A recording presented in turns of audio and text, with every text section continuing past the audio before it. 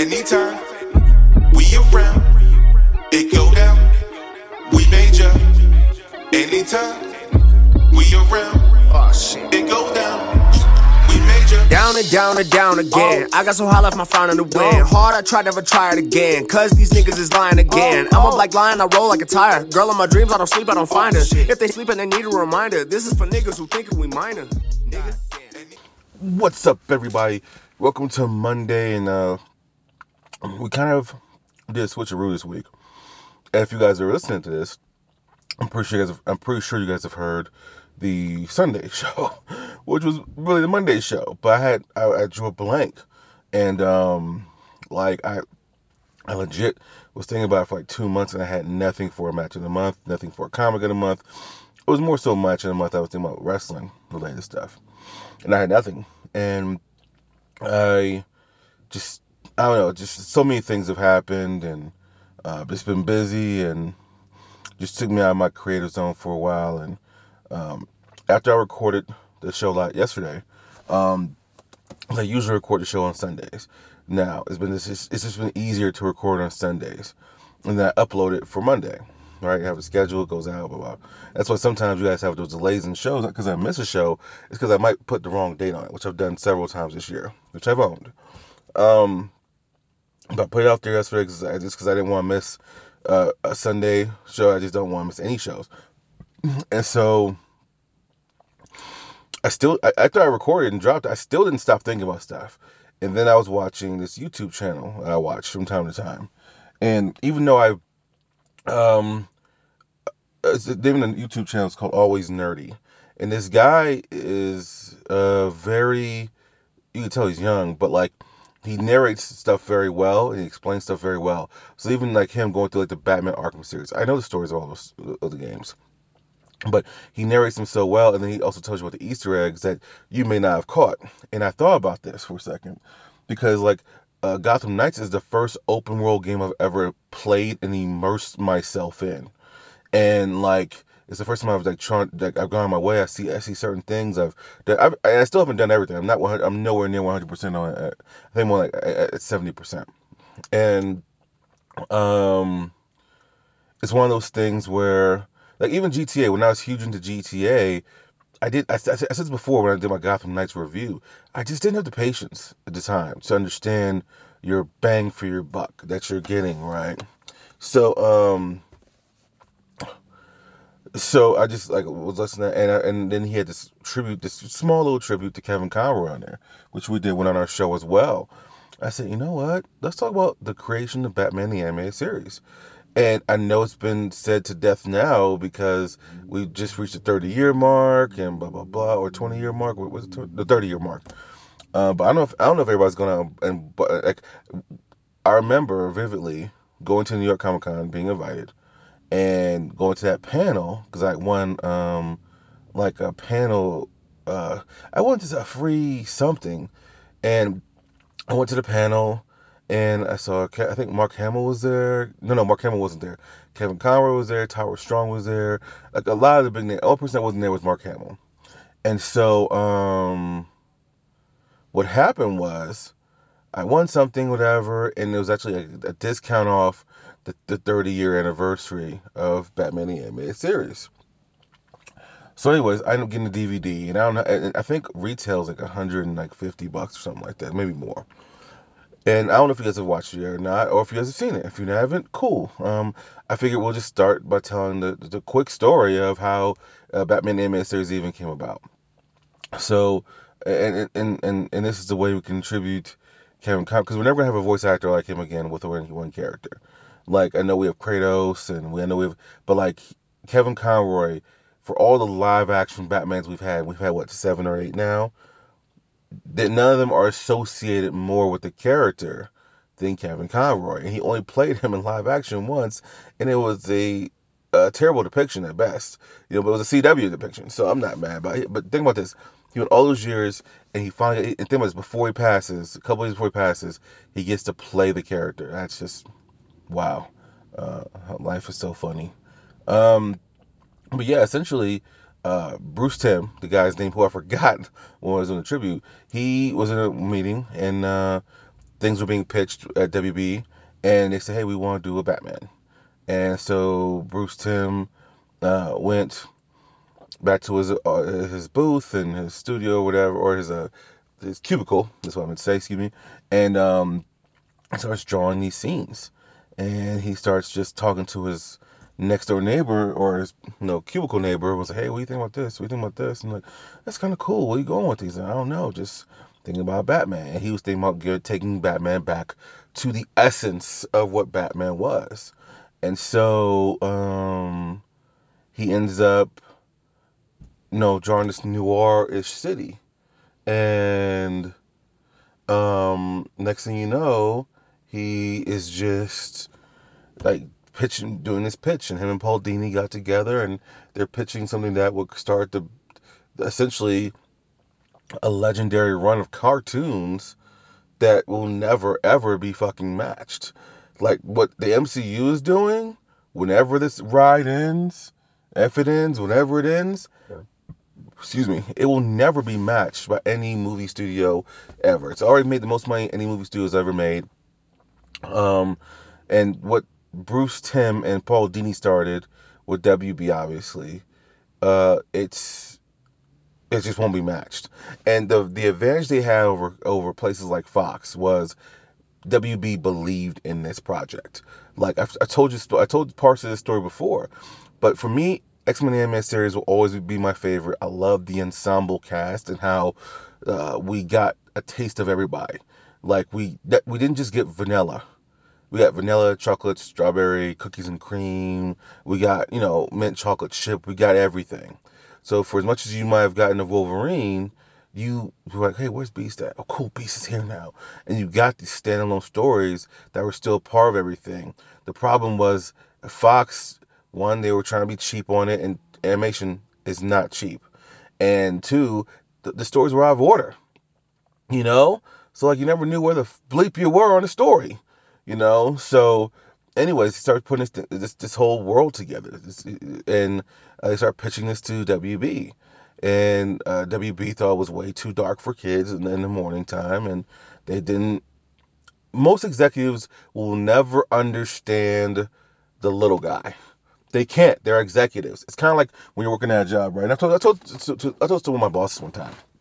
I said, we were talking, and he's like, well, here's how things go. I said, no, it's not, dude. Like, this is what's going on around you. He's like, no, it's not. I have the pulse of my company. No, you don't. If you did, you wouldn't be having this conversation with me.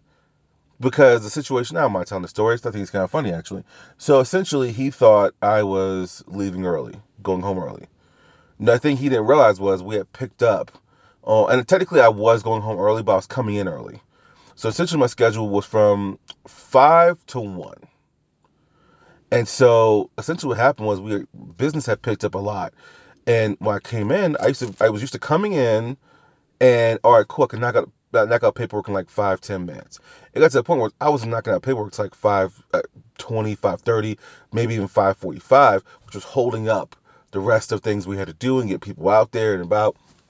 So I said, you know what, fuck it. I'm going to come in at 4 just to be safe in case, and if we slow down, I'll come in at 5. We never slowed down while I was still there. So I got there at 4, and it took me all that entire hour to do all the paperwork we needed, right? So now I would leave at 12. I'm not working 9 hours. After that, I'm working 8 hours. My 8 hours to go home. So I guess one day came in around 12:30. Like, hey, where's Ryan at? And they're like, oh, he's home for the day. He leaves early. And the coworker was not trying to snitch me out. They were just saying how he leaves. But they thought that he knew my schedule. I just changed my schedule because I got tired of my direct boss always coming in, bitching and moaning, blah, blah, blah, about the same shit. So I was just kind of like, all right, cool, let me just, whatever, come figure.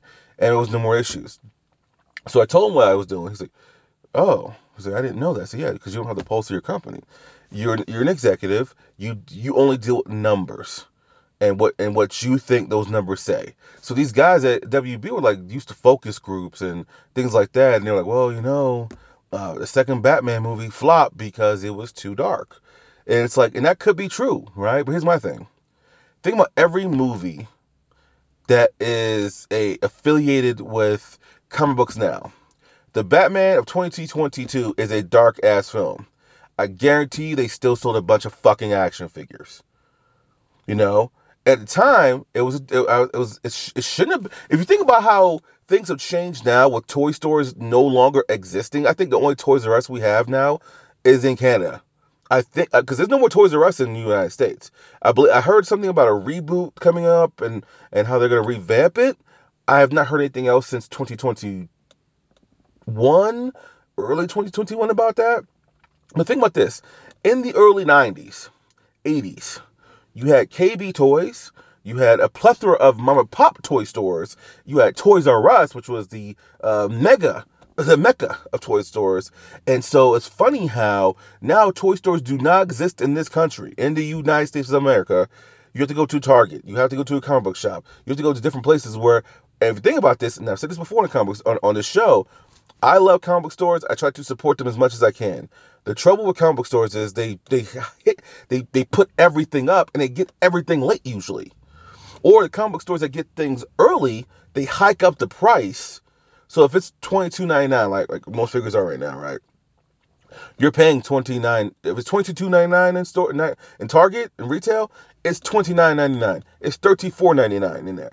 So you have to make a conscious investment to do that, knowing you're paying more, but you're supporting your local comic book store. That's the benefit of that, right? But think about the options are way less now. Really, online is the best place to go for all this stuff. So the options are less and the complaints are less. But in the early 90s, that's what controlled the market. Secret Wars is well known for the event was only known to push action figures. They did a 12-part series of a fucking comic book to push action figures. By the way, I saw like the Secret Wars, like the setup for it and everything in store. I believe that's just like $800 now. So imagine how much it is, and it's in box, and you can say the box is not mint, but the stuff is still inside, so you can probably say it's probably still mint, you know. Excuse me. And so it's one of those situations where the dynamic has changed, but they didn't know if they were going to go the dark route. They just weren't sure about it, and so they did a couple episodes. And the first episode has Joker in it. It's a Christmas-based episode and everything like that, and I think it was like episode 5. I can't remember the name of it. Matter of fact, I'll just say I think it was episode 5. I'm pretty sure it's episode 5 where they were like, "Holy crap, we have something here. We need to move forward. We have something here." And to their credit, they didn't push back and say, "Well, we have something we're gonna sell." No, we have some. Fuck it, keep it going. You know, let's knock these mother bleepers out. You know, and so. That's change. You guys keep hearing. If you guys hearing that change, sorry. And so that was to me the key. They went with it. Fox had something in the X-Men. They didn't know how to go with it because they're trying to cut corners and be cheap. That's why Batman the Animated Series won Emmys. That's why Batman the Animated Series had the production it had. Because they said, "You know what? We have something here. Let's go with it." And so it's the spinoffs. The Zeta Project, the Forgotten spinoff, the Batman Beyond, Justice League, Superman, The Flash, like all these things were spinoffs of Batman the Animated Series, all came with their own critical acclaim, but the reason why Batman the Animated Series hit so hard is because of what they were able to do, like the Grey Ghost episode. Let's highlight that before we get out of here. Having the Grey Ghost be the character that Batman Bruce Wayne idolizes coming up was just a way of putting Batman in the fan shoes of us idolizing him. But while you have the original, I think he was the original on screen, air quotes, no air quotes, you can see me doing air quotes, Batman, Adam West doing the voiceover for the Grey Ghost. It's these little nods and things where you have, and I know it's a fun fact to say that Renee Montoya was created for, but she wasn't. She was actually fun fact here. She was in 3 issues of Batman before she was ever in the show. So she was created before the show. Harley Quinn was created strictly for the show. So that's the one they can credit themselves. But they did popularize Renee Montoya, but they did not create Montoya. You know, but just the things they were able to do. the characters they were able to use. The most famous episode, I think, the one that people universally talk about, is the episode of Almost Got Him, where you legit have all of criminals surrounded by his poker table talking about the times they almost got Batman. Meanwhile, Batman's listening the entire time. That's probably the most popular episode that people like really cling to when they say, "Hey, you need to check this out." But I would check out Joker's Favor, seeing how Joker, and this goes to something I was talking to someone about earlier today or earlier this week about power, and how power is a funny thing because you don't know when you lose it, and sometimes you don't know when you have it. But when you have it and it's your only weapon, you have no weapon, because once you lose the power, you have nothing.